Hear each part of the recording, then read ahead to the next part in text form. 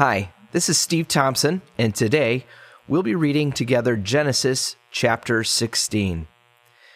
Now, Sarai, Abram's wife, had not been able to bear children for him, but she had an Egyptian servant named Hagar. So Sarai said to Abram, "The Lord has prevented me from having children. Go and sleep with my servant. Perhaps I can have children through her." And Abram agreed with Sarai's proposal. So Sarai, Abram's wife, took Hagar, the Egyptian servant, and gave her to Abram as a wife. This happened 10 years after Abram had settled in the land of Canaan. So Abram had sexual relations with Hagar, and she became pregnant. But when Hagar knew she was pregnant, she began to treat her mistress, Sarai, with contempt. Then Sarai said to Abram, "This is all your fault. I put my servant into your arms, but now that she's pregnant, she treats me with contempt. The Lord will show who's wrong, you or me." Abram replied, "Look, she's your servant, so deal with her as you see fit." Then Sarai treated Hagar so harshly that she finally ran away. The angel of the Lord found Hagar beside a spring of water in the wilderness along the road to Shur.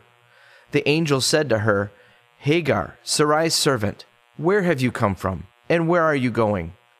"I'm running away from my mistress Sarai," she replied.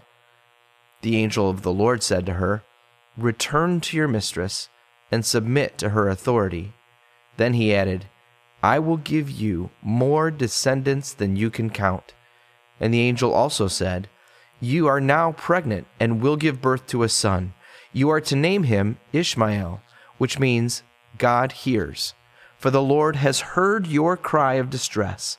This son of yours will be a wild man, as untamed as a wild donkey. He will raise his fist against everyone, and everyone will be against him. Yes, he will live in open hostility against all his relatives." Thereafter, Hagar used another name to refer to the Lord who had spoken to her. She said, "You are the God who sees me." She also said, "Have I truly seen the one who sees me?" So that well was named Bir-lahai-roi, which means well of the living one who sees me. It can still be found between Kadesh and Bered. So Hagar gave Abram a son, and Abram named him Ishmael. Abram was 86 years old when Ishmael was born. 86. I'm 48, and I'm too tired to have babies around. We got a puppy just last year, and it was only under the conditions that I just got to be grandpa to the puppy. I got to play with it, and of course it was going to consider me the alpha around the house, so it liked me best, but I was not going to have to do any of the work with it, the waking up in the middle of the night to let it out, the whatever. That's the mode that I'm in at this stage of my life. So having kids at 86, yeah, that's just ridiculous. And yet, in this culture, where they were living to much longer ages still, and their ability to have a family and to have male heir specifically to share in life and to pass along life and wealth and heritage through, then this means everything. It was a no-brainer. I can have a kid even though we'll both be wearing diapers? Yes, please. Yeah, I don't get it either. And speaking of ways in which we don't relate to this culture that we're reading about, are you kidding me with Sarai coming up with the idea to have Abram sleep with one of her servants, thereby making her a concubine, which is crassly speaking some kind of a second-class wife, in order to fulfill this promise of an heir and of a family? And yet, when we dig into what was going on in their culture, we find out that this kind of solution to the problem was actually pretty traditional for that time and place. I know, right? We have documentation from that era and region of women being given in marriage, and contractually, they, or their fathers, would agree to clauses whereby if a male offspring was not produced from their union, then they could offer up a servant as a concubine or a second wife in order to continue the male or the husband's bloodline. And by right, that child would also belong to the wife, because the concubine would be serving as a kind of surrogate. So all of that to say, what Abram and Sarai planned seemed good and reasonable, and not at all a problem or uncommon to legitimately bring about God's promise in this way. So, however, just because it's normal in a culture doesn't make it right.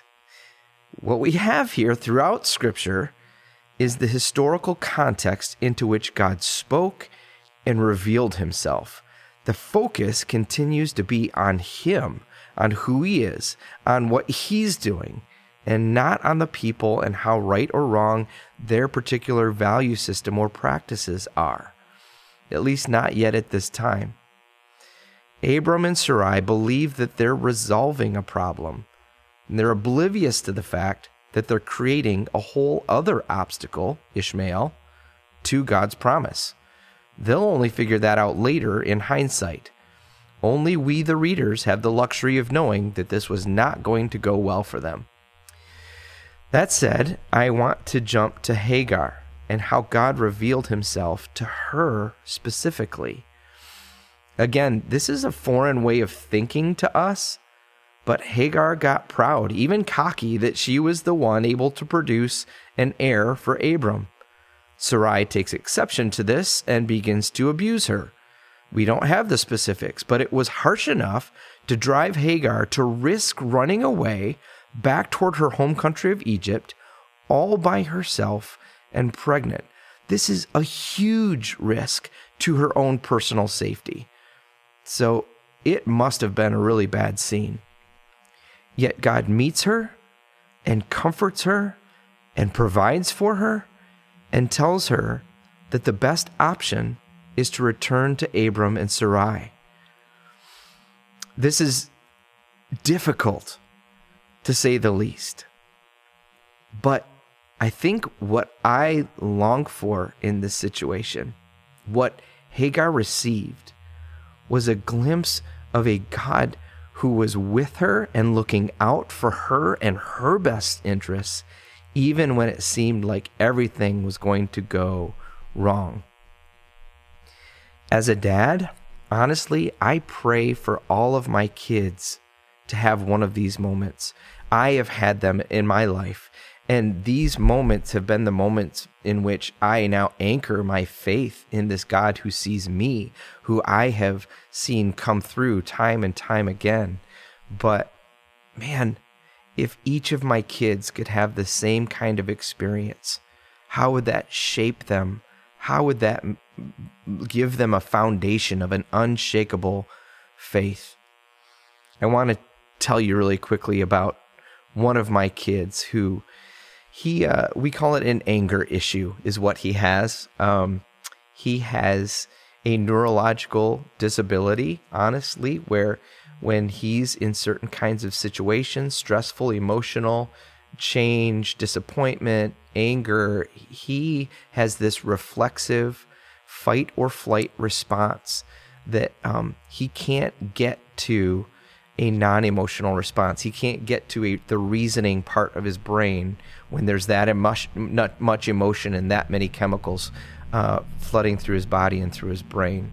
And so we've learned that we kind of have to be that emotional brain for him in those moments. But that said, we had this moment where it was at night, it was about tuck-in time, and we were talking, and he made this comment that he didn't want to have to get arrested and be thrown in prison when he was a teenager. And I think somebody had probably mentioned that to him along the way, and it was something that stuck with him and something in that moment that he was really scared about, that he saw as a very real possibility. And of course, my heart breaks for him because that's the last thing I want for him as well as a dad. And so I said, you know what? Let's ask God what he wants to do, because God could heal him in an instant.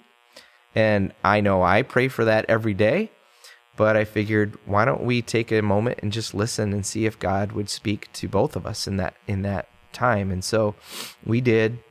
And after, maybe a minute or so of just being quiet and listening for God's still small voice, I asked him if he heard anything, and this is what he said. Yeah, I did. God said that he's not going to heal me, but he was going to be with me no matter what obstacle I face. And my heart just broke in that moment. I mean, there's simultaneously this crushing feel.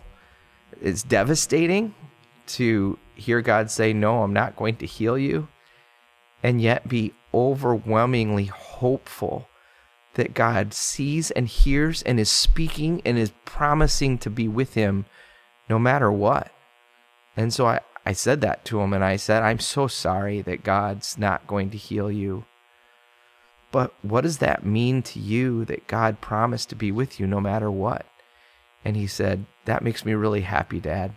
I want him to heal me too, but that God, he was just excited about the fact that God promised to be with him no matter what.